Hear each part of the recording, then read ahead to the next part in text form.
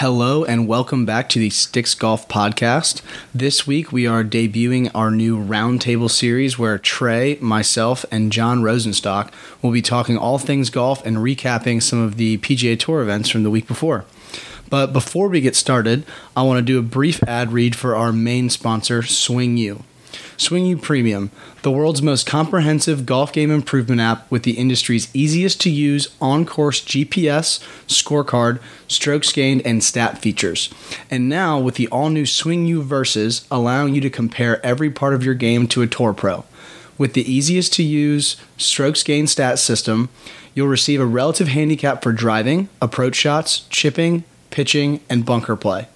After each round, strokes gained analysis gets a personalized game improvement priority and prescriptive drills. Whether you're on the course or at home, premium subscribers get anytime, anywhere access to Swing U's massive on-demand library of lessons and drills from world-class golf instructors.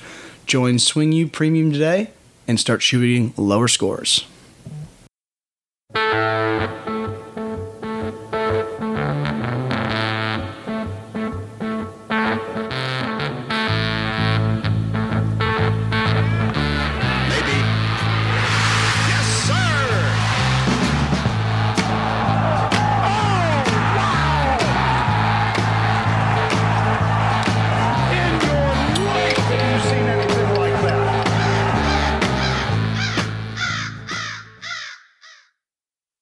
All right, guys, first podcast of 2022. This is going to be our new Sticks Golf Roundtable. We've got Trey, myself, and our resident golf writer, John Rosenstock, who is now going to be an integral part of our podcast team. So, John, you want to introduce yourself to the people? Yeah, thanks a lot, Tom and Trey. It's great to be a part of Sticks and excited to be a part of the Roundtable. So some of you guys might have seen some of my recent write-ups on Bandon Dunes and Pinehurst, and I'm looking forward to contributing to the pod going forward as well. Tell us a bit about your golf background. You played college golf. You're from where? Richmond? Yeah. I grew up in Midlothian, just outside of Richmond, Virginia, and played college golf at Longwood University. And after that, I had that little bit of burnout period where I didn't really feel like playing or taking the game too seriously too much. So caddied for a couple years out at Kinloch Golf Club, and not a bad spot. Yeah. That was great. I mean, that actually introduced me to what good golf really is. You know, it's funny thinking back to high school and college. I really never played that many great golf courses. I wasn't really exposed to it. But caddying at Kinloch, meeting those members, getting to go on some trips and see truly great golf courses is what kind of opened my eyes a little bit. But I really didn't play a whole lot in my 20s at all. Whatever disposable income I had seemed to kind of find its way through the bar scene and the fan in Richmond, and not so much to the golf course. But around age 30, I kind of settled down on that a little bit and really got the golf bug again. So I've been playing a lot of amateur golf, a lot of mid-am golf over the last few years. Got to play my first USGA championship out in Colorado in 2019. Won a couple city mid-am. So it's kind of funny, I have this acceptance now in mid-am golf that 80% of the tournaments I play, I'm probably not going to be too happy with the way I finish it off. But hey, if you clip off a win or two a year, it's been a fun year. It's been a good year. So I've just come to a state of acceptance that my game is never going to be super consistent working a 9-to-5 job, but I enjoy competing when I can. And if you get hot a couple weeks a year, it was a good year. Yeah, I feel like that's the Kevin Na approach. I mean, I feel like he just like gets the Matt Every is perfect. You just show up a couple weeks, you might MC, but then you might get hot at Bay Hill and you're having a good time, and you're having a great time. So I'm getting better every year at enjoying the mediocre golf. Some tournaments I might be 74, 75. Not in contention. I still find a way to have a good time. Still get frustrated. It's golf, but yeah, I'm enjoying just sort of low key mid-am golf from here on out. So. Well, John, cheers. Yeah, cheers. So let's kick it off. I've got a Kona Big Wave, and awesome. Shout out to Curtis Thompson, who's in Hawaii right now, struggling, but he's out there grinding. I got a Jack and Ice. Oh yeah, what did you mix that with, Tom? Ice. Good deal. I've got a little blade and bow here. Only thing it's mixed with is a couple ice cubes, so we're in good shape. You guys are tougher than I am for sure. Well, we're going to start off the roundtable this week with a little recap of kind of some important things that we thought went on in 2021, and then we're going to kind of give a little hint into what's coming on in 2022. So, John, let's get into it. What do you got? Yeah, so like I said, some of you guys, if you know me from Sticks Golf, I like to write golf course reviews and write about experiences. So I've been super interested to follow all the reopenings, the new destination golf course, destinations that are popping up on the scene. But really, we've entered like a golden age of restoration and renovation, if you think about it. A lot of golden age classics are being reworked, redone, and there's just a lot of exciting stuff out there. And one that I did get to play most recently was Southern Pines. So Southern Pines, as some of y'all know, is in the Pinehurst area, and it was really just more of a local haunt until it was like the everyday man Pinehurst. Yeah. It was like the locals spot is what I understood it by. It was like the guys that were going out to play 4, weren't playing 2, weren't playing 8. There's the guys that were local. They were playing at it was like $40 to $60. Yeah. Right. But it, and it had great bones because it was a 1906 Donald Ross course, but it hadn't really been taken care of the way it should have. And Kyle Franz, who actually worked directly for Bill Core and Ben Crenshaw in the Pinehurst #2 restoration.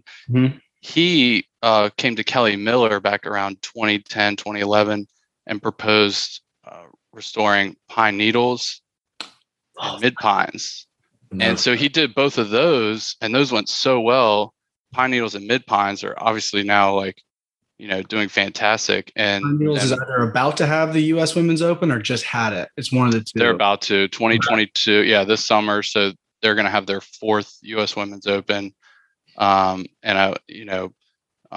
Basically, Southern Pines was owned actually by the local Elks Lodge, if you can believe that. It didn't really have the attention or the money to do any sort of great restoration. Well, Kelly Miller and his group that owned Mid Pines and Pine Needles bought Southern Pines from the Elks Lodge, hired Kyle Franz, who did Mid Pines and Pine Needles, to come over and do Southern Pines, and he did a fantastic job. It is so rugged, it's so fun, and just does it look a bit like #2?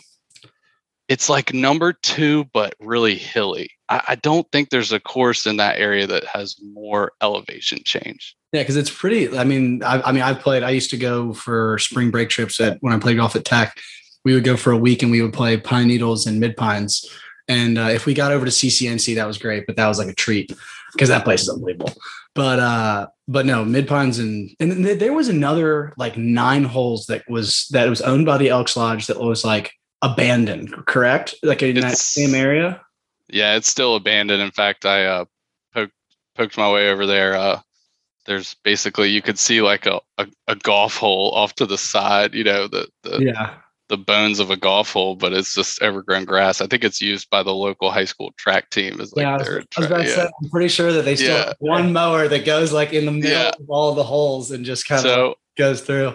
Look, there's talk that hey, I think they're definitely in conversations about possibly restoring that as well and turning it into another 9 holes out there, which would be awesome.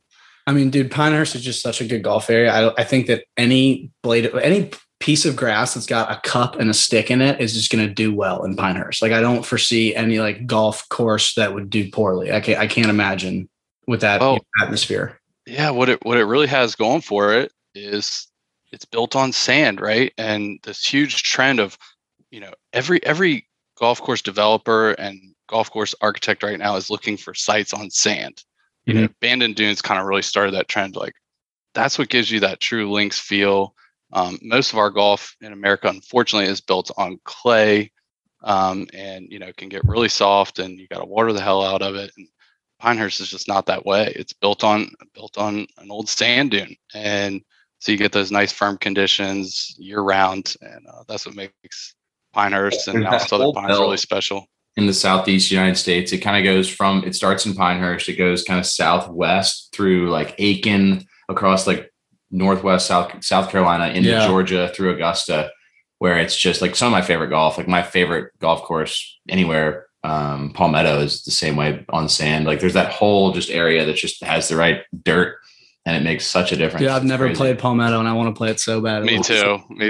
That looks awesome. My buddy Chad played it a few years ago and sent me some photos. It looked pretty awesome. Yeah, the only thing I know is I watched the only thing I know about that place, they had the Palmetto Am there. And I remember I watched one of the Barstool episodes and they played against Kisner, and Frankie hit water off the tee, and that's fucking pathetic. That's a terrible golf shot. Yeah. I hope somehow he hears this, and it's a terrible golf shot. You should be sad that you hit it there. Kisner also, he got in trouble there for like, they were like racing carts in a Barstool video. He got it wasn't a Barstool video. It was Vice. That's what it was. Yeah, he got. I remember that. That was a long time ago. That was a great video too. I remember watching that video on YouTube and I loved it. I was like, "Oh, Palmetto's sick." It's cool. I know exactly what y'all are talking about. He's just there, just hanging out. Like he lives on the course. Yeah. I have a quick story about. I was playing the college tournament there, and it was my first time there. I'm in the fairway bunker that is bordering his yard, and I didn't know it was his yard. And this like 4-year-old girl just runs out into the fairway, maybe 50 yards behind me. And I like back off my shot and like then step back into it, hit it on the green. And then this guy who I didn't see just goes, "Nice shot." And I was like, "Oh, thanks." And we get up on the green, and the kid I was playing with, he goes, "So that was Kevin Kisner." I was like, "No way." Would have gone back there and thanked him for a little longer. I just shook his hand. Like, what? But he's just there chilling, and he just walks over the range and follows there. It's a cool place. Awesome. Cool place. But it's in that same area where it's just, you have these rolling hills, sand everywhere. You don't really have rough. You just kind of got natural area. That's my favorite kind of golf. What are some of the restorations that you're excited for in 2022? Well, I'll just real quick, if you don't mind, I'll share some other ones that opened in 2021 I thought were pretty cool. So Baltusrol, which has the upcoming 2023 Women's PGA and 2029 Men's PGA. Gil Hance redid the lower course there. That's obviously a famous course. They've had 4 U.S. Opens and 2 PGAs in the past. It's an A.W. Tillinghast course. So really excited to get to see what he's done there. Also, Gil Hance, he's a busy man. Him and Jim Wagner partnered up and did a restoration up at Oakland Hills, which should be great. And then Congressional. Have you guys seen the transformation at Congo? Yeah, it's my God. Number 10 is on the other side of the water. It's like a short downhill, like kind of banking left par 3 with this nasty little pop bunker on the right and water right. And it looks so sick. Yeah. So sick. I think it looks great. I've had 2 just from being at the place where I caddied. There's a couple members, and then we have a couple friends who are members there. And I've gotten 2 separate answers. The old school members, the longtime members. I heard one guy say they've ruined it. And of course. Another guy say that it's just now it's not Congressional. But our young friends, the good players, the kids who are shooting under par, they love it. They think it's super tough. They think it's just a really, really good change. They moved the tee on 18 back like 30 yards. It's already like an incredibly hard golf hole. Yeah. Yeah.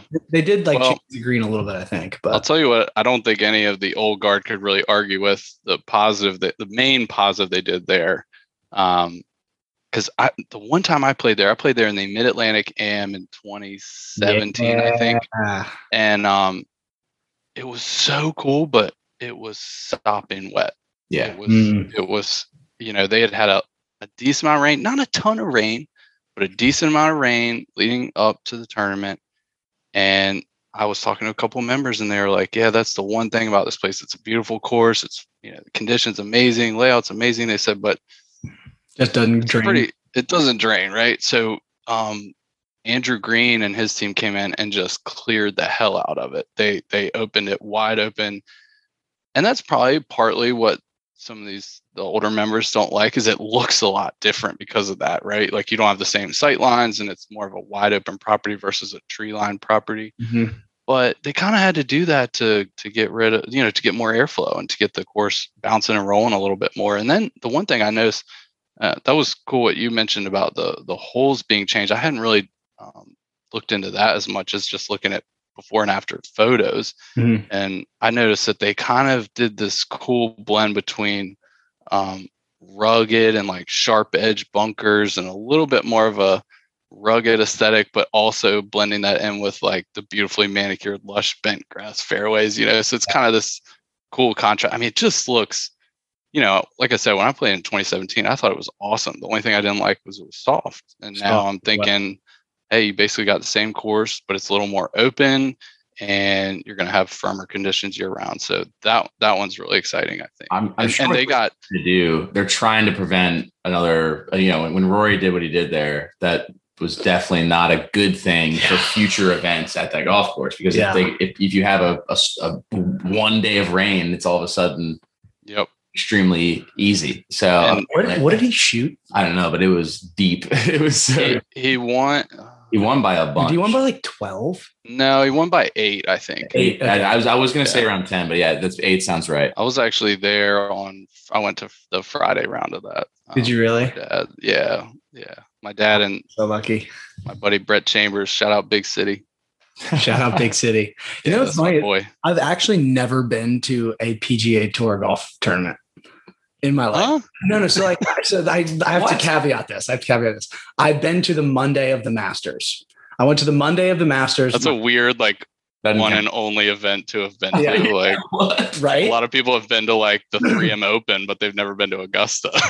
Exactly. So I used to be like, when I was playing junior golf and like I thought I was hot shit, I was like, I'm not going to go to Augusta. I'm not going to go to any tournament until I play.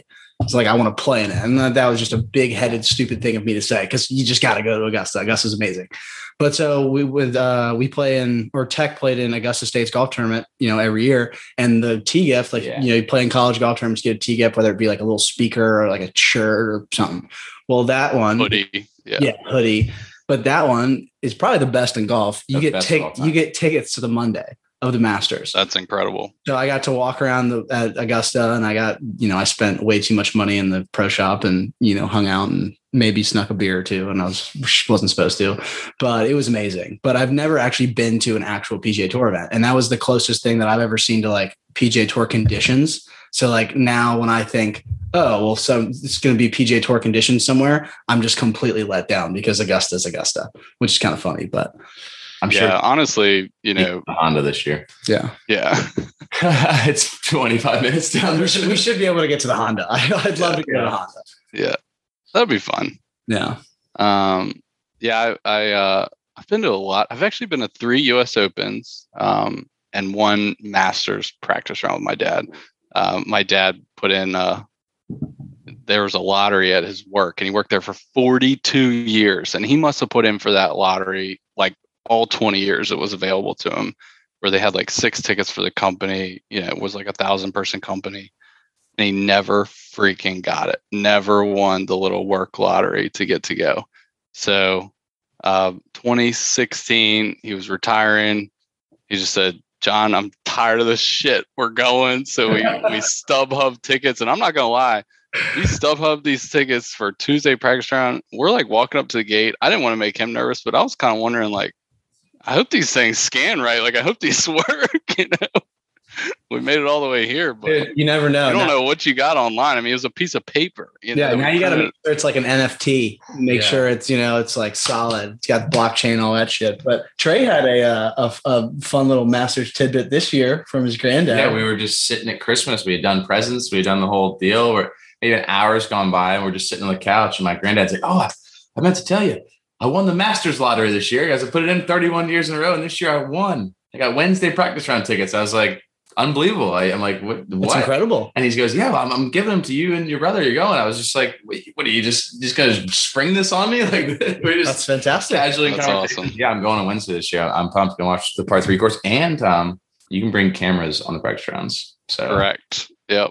Look out for some sticks footage coming your way. I took a really cool digital camera there, because you can't take your cell phone in, but you could take a digital camera. So. I think, by the way, that rule is just like, maybe it's not in the practice round. You can bring your phones in, because I 100% have my phone the entire time I was at Augusta.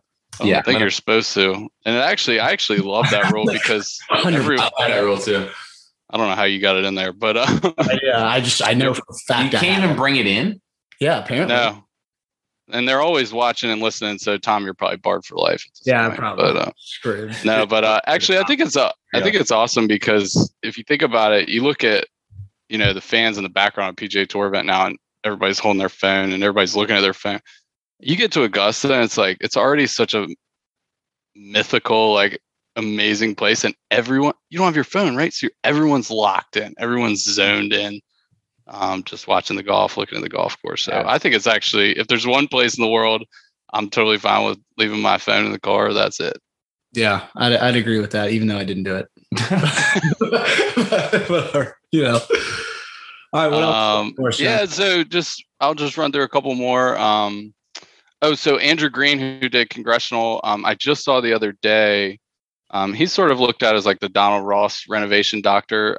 Congressional is not actually a Donald Ross course. It's a Devereaux Emmett design from the Golden Age. But Andrew Green just got hired to renovate Eastlake, which I think is great because Eastlake has had Reese Jones under contract for like 20 years, and a lot of golf course architecture buffs and a lot of critics, really don't like what he's done with the course. They say he's really taken a lot of the character out of it.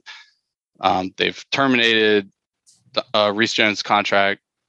Andrew Green's going to come in, and I think he's going to do great things at Eastlake, which will be great for the Tour Championship going forward.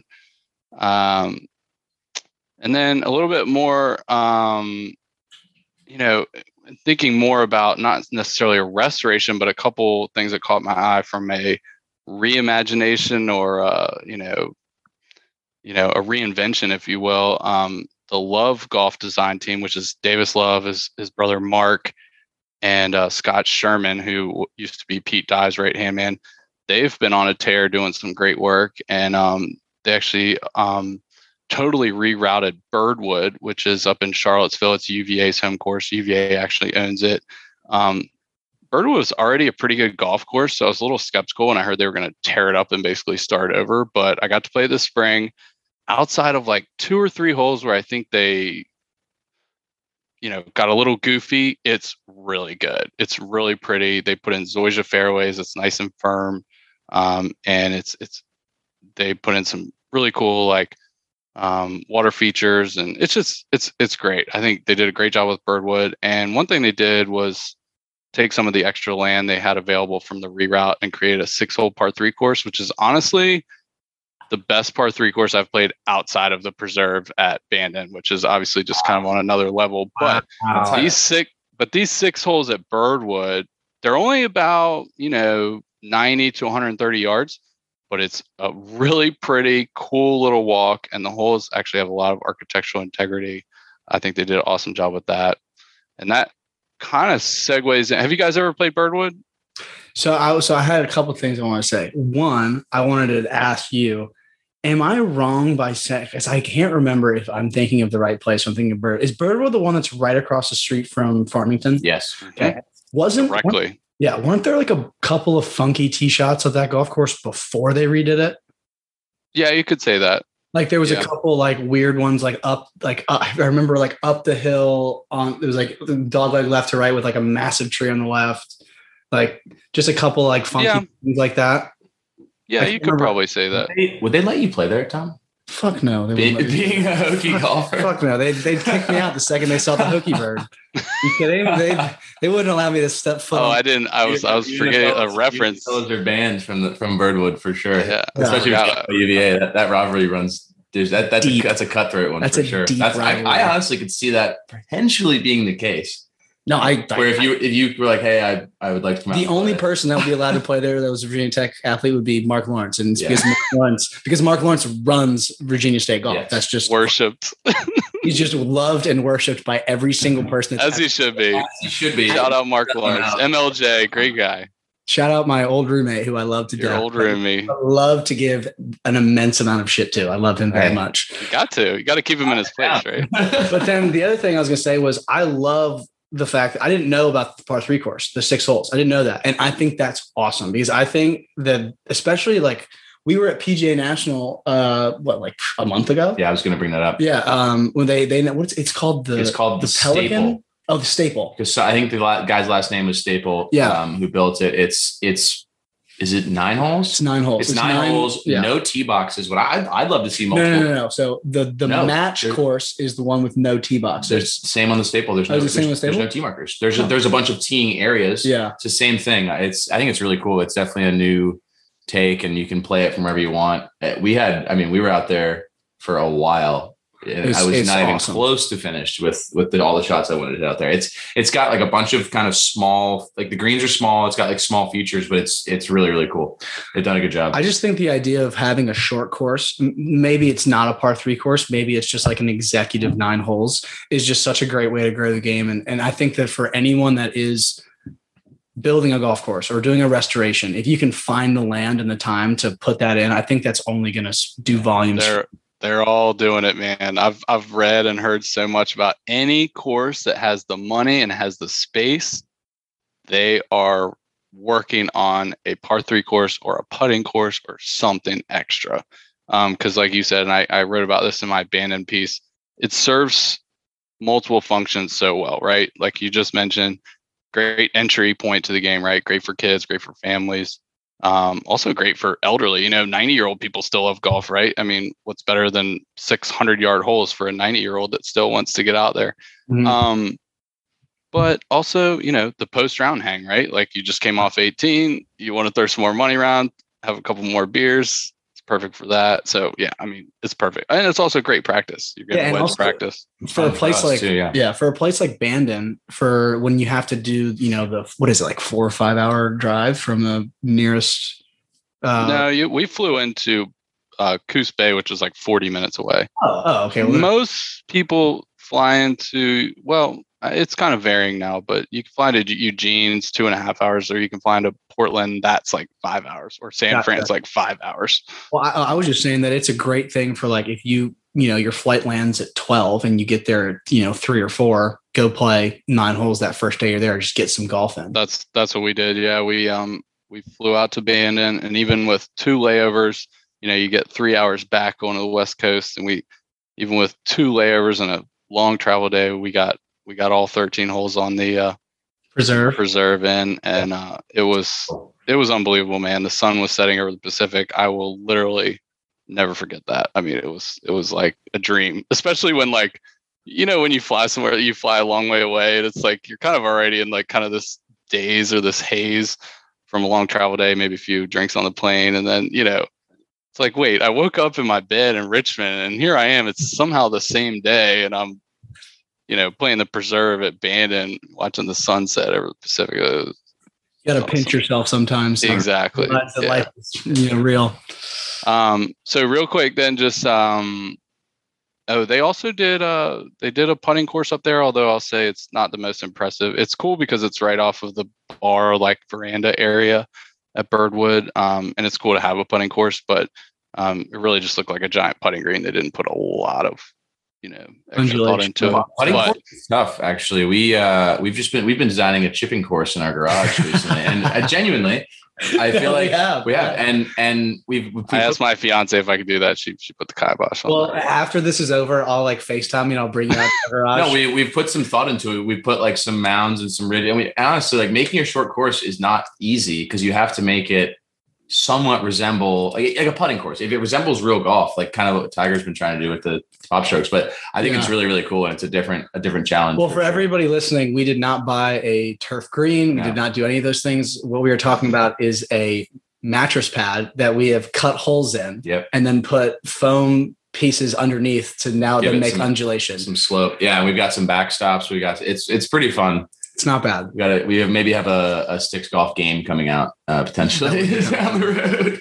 It's still in prototype phase, but I've been giving it some thought. I don't hate that idea. Could be cool.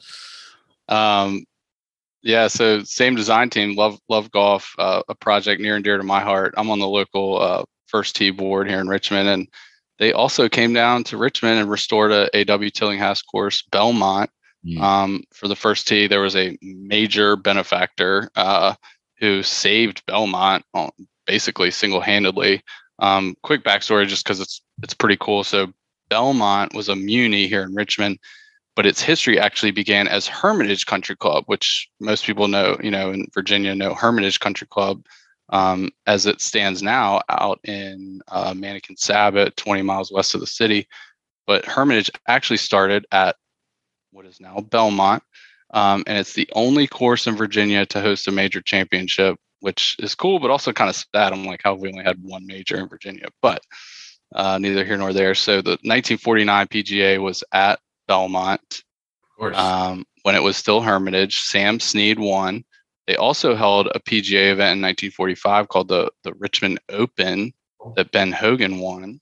Couple of names on the leader on the trophy there at Belmont. That's unreal.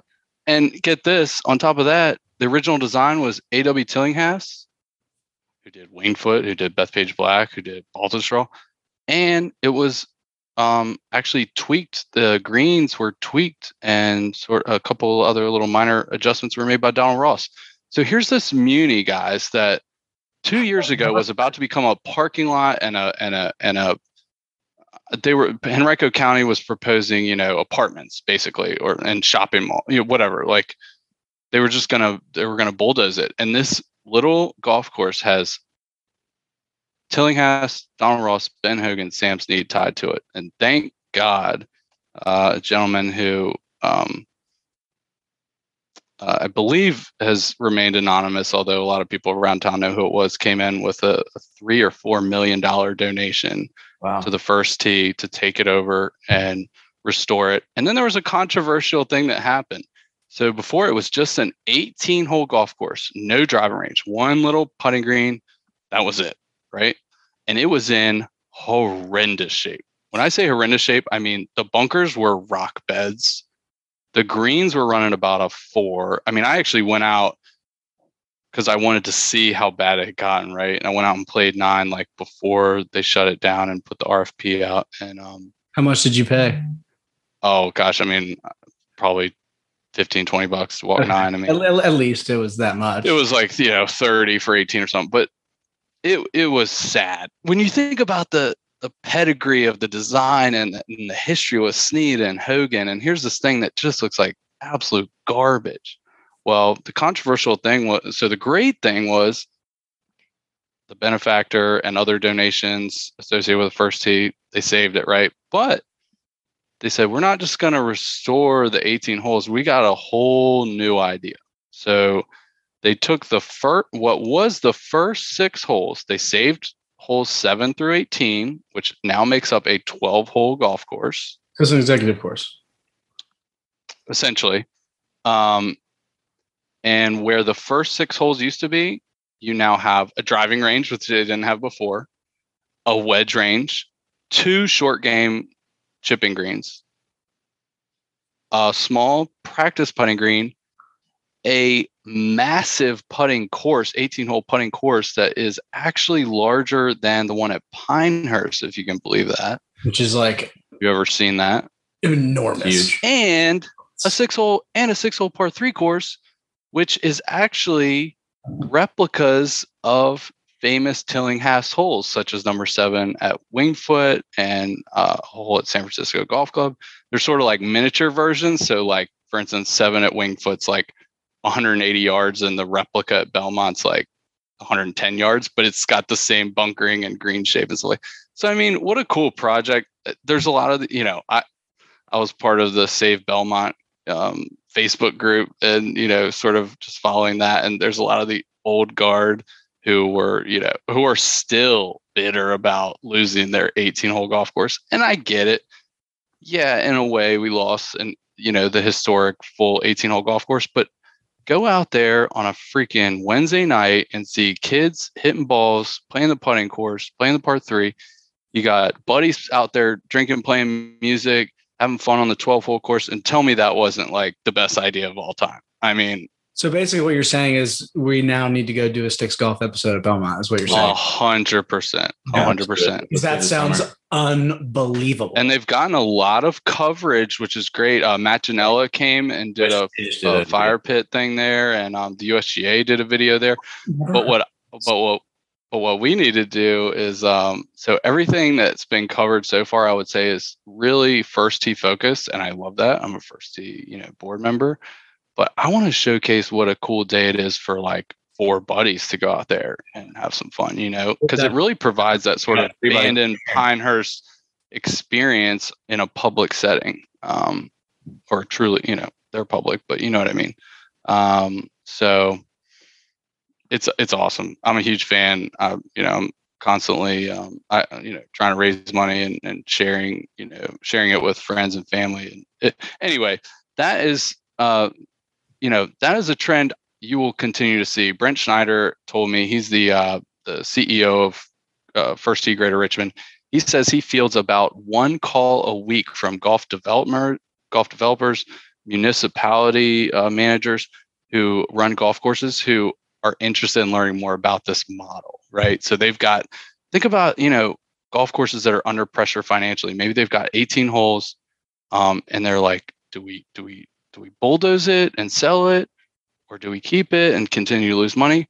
Well, how about sell some of the land and create something like Belmont with the land you have left? Mm-hmm. I think that is something you're going to see more and more and more. And actually, I found a similar example. City Park Golf Course in Denver. They, I think they turned their original 18-hole routing into a 12-hole routing and a 4-hole short course in a range. So I think it's cool. It's great for the game, and I think you'll continue to see more of it. That makes sense for like sort of middle golf. Obviously, the highest end properties either have the land or the money to do that, regardless. But if there's a lot of places that are sort of stuck in the middle of being affordable and decent. And that seems like a really cool option. Multiple revenue streams, and it creates a bunch of different spaces for people to just be out there. Versus just having an average golf course, there's just so many of those that are just around that are forgettable, and creating a new experience would definitely be interesting for some of these places. Yeah, for a guy with a lackluster wedge game, I'm all about short courses. So like the more yeah, like I'll go lose $20 on a short course, but I'll have fun doing it. Like I love short courses. Exactly. Well, look, that's I think that's a good summary of what I was interested in seeing 2021. There's also some great destination resort news that's come out. Like just the other day. You probably heard of Cabot Cliffs in Nova Scotia. They're associated with Mike Kaiser and Bandon Dunes. They just purchased World Woods, which has 2 courses outside of Tampa, which I've always heard were great golf courses, but terribly mismanaged. No facilities to speak of, no maintenance budget. just basically great courses that needed some TLC. As Sugarloaf said, TLC, a place that they fell in love with, but not $1 of investment has gone in the last 15 years, and it's fallen apart. That's what happens if you don't pay for golf. So the Cabot Group, they're talking about, they're actually going to announce in March, they're going to bring in 2 high-profile architecture teams. So I imagine Corin Crenshaw, I'd be shocked if they don't do one of the courses, and then you might see like a Tom Doak or a David McClay Kidd, some of their favorite architects they use to come in and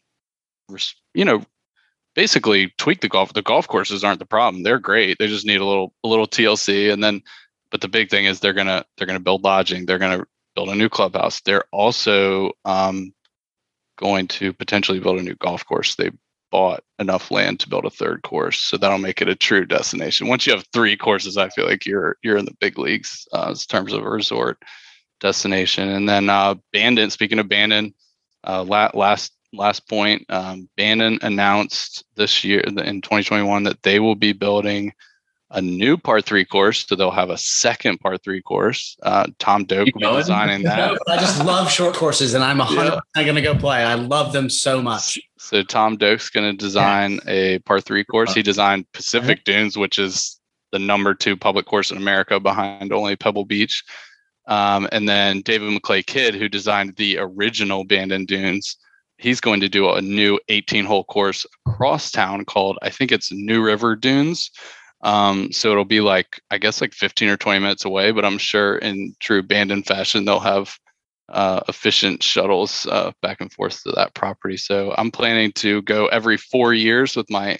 I've got an annual golf trip I do called the Open Beer Open, and we loved Bandon so much this past year that we've decided we're going to go every 4 years at the very least. And so I'll be back there in 2025, and I can only hope those courses will be open by then. Hell yeah, we got to get to Bandon. Yeah, my favorite thing from your review, which Shane Bacon said the same thing, but like comparing the shuttles out there to ski buses and ski shuttles is so cool. Like people just piled on these public trans, just like with a golf, just fired, just holding your board, holding your bag, just grinning all ear to ear at 7:50 in the morning on the way to the lift, on the way to the first tee. It's a pretty unique feeling. It's like it's kind of like this we're all in it together kind of feel, it gives it that automatic communal feel, and what a special place. I'm super excited to continue to visit more Cabot and Mike Kaiser properties, hoping to go to Cabot Cliffs in 2023. I'm kind of preliminary stages planning that, and then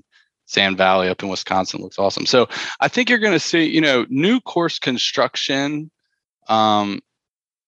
You're not going to see a lot of, the suburbs are full, and you're not going to see, the 1960s, 70s, 80s, a lot of neighborhood golf was built just outside of cities. I don't think you're going to see that much anymore. I think in terms of new courses, you're going to see destinations. You're going to see remote golf built on great land. Maybe it's a little tougher to get to, but Bandon has shown that people are willing to make a trip for great golf. Big time. Especially in the major metropolitan areas, Philly, New York, Chicago. Like they have their core courses, and they're great. You don't need any more golf around there. You've got great ones. You got the good ones that are accessible. Yeah, this is definitely the future. I'm excited about World Woods. We'll definitely have to go check that out. We maybe can do it before and after. That'd be cool. That would be fun. Yeah, I think they're going to stay open until this summer and then shut down for, I think the plan is 18 months. They're going to be totally closed. That'd be a really cool. Redoing everything. So yeah, before and after would be great. Yeah. All right. Well, I'm going to transition us over to one of my favorite topics, which is the Ryder Cup. And this year, and you might be sad to hear this, but I actually have most years rooted for the Europeans. I am. Yeah, no, it's true. Why? It's true. I'm not going to lie. I understand. I'm not. I understand the President's Cup. So that's the thing. So I grew up because my dad's from Australia. That like if I rooted for the U.S. during the President's Cup, I would be taken out of the will. Like it's just not okay. It's not okay. You can't do that. So I grew up rooting against the U.S. Always have. All right. And to my point, 7 of the last 10 years, Europe has kicked the USA's fucking ass in the Ryder Cup. Yeah. There was even like a section where, like past Ryder Cuppers and the guys that were, about to become captain, they were having these meetings where they were trying to figure out team chemistry where they what were they talking about? Who fucking knows? Overanalyzing. Exactly. But I honestly and truly can say that I don't think that the Europeans will win for the next 3 Ryder Cups. And I truly don't believe they will. It's a good number. It's what it looks like. And the reason I say that is, again, I don't know a ton about Marco Simone Golf and Country Club. I don't know a ton about that. I know that Bethpage Black is a bomber's paradise. I know that Adair Manor in 2027 is a bomber's paradise. It's not on the water. It is inland. It is a massive green piece of property where you can just bomb it and hit it wherever the hell you want. And I mean, with guys on the team, I'm just going to run through some names: Berger, Cantlay, DeChambeau, English. I'd love for him to be on the team. DJ, Finau, Koepka, Morikawa, Scheffler, Spieth, and Thomas. That was last year's squad. I mean, look, I love Harris English, but he's kind of the floater in and out. Mr. USA, Patrick Reed didn't even play this year. I mean, there's not a name of what I just said that I don't think will be in. They'll probably all be in the World Golf Hall of Fame. I mean, I think that every single one of them has a chance to be. And then you look at a European team. Yes, they have young guys like Hovland and Fleetwood, Tyrrell Hatton. Rory McIlroy kind of is fading in my eyes in the world of golf. Like he hasn't won enough, or he hasn't won to the extent of what everybody thought he was going to when he was coming out. He had a lot of success early. He had that, oopsie at the Masters. And I think that he's kind of got a lot of scar tissue that he's working through. But like guys like Westwood and Garcia and Poulter, those guys are all on their way out of the European Ryder Cup team. And those are, the heart and soul of that team for so many years. I just think that we're going to see a tide shift between, the U.S. is going to start taking over and the Europeans are going to start, somewhat. Yeah, that's what it looks like, right? And I definitely. Wait, what? So you don't think Robert McIntyre can take down the Bryson DeChambeau? I tell you what, if Scotty Scheffler can beat the shit out of John Rahm in the singles, Robert McIntyre can beat the shit out of anybody else. So you know what? That's my take. What on were you that. about to say, John? Sorry for cutting you off. Oh no, you're good. I agree with everything you're saying, but let's remember when they go to Italy in 2023, it will have been 30 years since America has won the Ryder Cup on European soil. Whoa. So, it looks good for us, but until we actually beat them in Europe, turf. I guess I've never seen one then. Well, we just beat them 19 or I should say, the U.S. beat Europe 19-9. I know that is an unbelievable. And look, my money right now is for us to get it done in Italy. I'm just saying, until you put your money where your mouth is and beat them on their turf, it's all just conjecture. Like I was saying, like Marco Simone Golf and Country Club, like that's the one question mark. Like I don't know, that's their best chance at beating the U.S. 100%. Will there be an Italian on the team? There's no way. Who would it be? Unless Frankie comes back around, or his brother. I don't know. His brother's still poking around. I don't even think his brother's playing golf anymore. I think maybe not. I might have made that up. I think he was caddying for his brother. No, I think he was caddying for his brother at one point. Wow, I'm pretty sure. Francisco. I remember, the year he was on a tear and almost beat Tiger. In 19, they had those photos circulating that day of him caddying for Eduardo in the Masters. So, that was kind of cool to see Francisco, in the famous white painter suit caddy bib at Augusta. And then here he is, taking on Tiger. Legendary photo. And then he clips a tree on 15 and knocks it in the fucking water with a wedge. Yeah. That was so depressing. I'm sorry, but once again, another hot take on Tom. Not a big Tiger fan. Really? Okay. I was. Yeah, I mean, people are probably hating me right now, but I was praying. Are you trying to make friends or not? This is crazy. I got anti-American, anti-Tiger. I mean, I was anti-Tiger when he was winning everything, but now that he's not, I love him. Rosie, I have enough friends. I want enemies. But yeah, no. So I was total Francesco Molinari. I was pulling from hard, and that shot just, absolutely broke my soul. It made everybody else happy. I watched that during a tournament, and it was one of the coolest moments in college. We were playing a 1-day 36-hole event in Philly, and it was 10 teams, and it was on the Masters weekend. The entire tournament stopped for the better part of a half hour. No one hit shots. We were all just standing there looking at it. There was two groups in my group just huddled up or on the tee box, just watching Tiger play 18. Yeah, it was so cool. That's pretty sweet. Hey, not to say that I don't I'm not happy about what Tiger's done in the game and what he means. And I love that. But I just like to root against people. It's just the way I rooted against him when in 2008, when I was a kid. I was it's ridiculous. He wins every single tournament. It's no fun. He's going to win. I've gone through phases. I'm for our audience, just future reference. I'm the old guy in the group. I'm 10, 12, maybe 12 years older than you guys. So I'm 36. So when I was 12 years old, first of all, because I was a golf kid, I knew about Tiger from the USAMs. I watched him beat Steve Scott. I was 11 watching him beat Steve Scott. In the USAM final, he came back from 5 or 6 back. He was down by 5 through the first 18. Yeah. And then, lost the first hole. So he went down 6, and then I think he came back and ended up winning. I think. What do you know? You weren't even alive yet. I watch a lot of YouTube. I watch a lot of YouTube. I used to grow up when I was starting to play golf. I would watch Tiger Woods 2000 and 2001 highlight tapes it was my job. No, I loved his golf swing. Didn't love Tiger Woods. I loved his golf swing. So I would I figured that if I watched it enough times that I could repeat it, which is not true. But it was a good thought. I thought, whatever, it was okay. Well, I was 12 when he won in '97.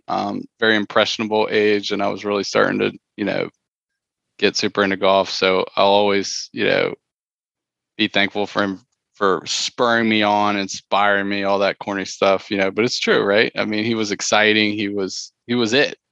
I mean, my first love was basketball, and it still is sort of an equal in my mind in terms of sports. I love golf and basketball, and so it was MJ, and then it was Tiger, and but I did I went through a phase, scandal, and then just kind of got tired of some stuff, and from 2009 to 2015, I really didn't give a crap about him. I wasn't really that concerned about him making a comeback. I kind of figured it was done.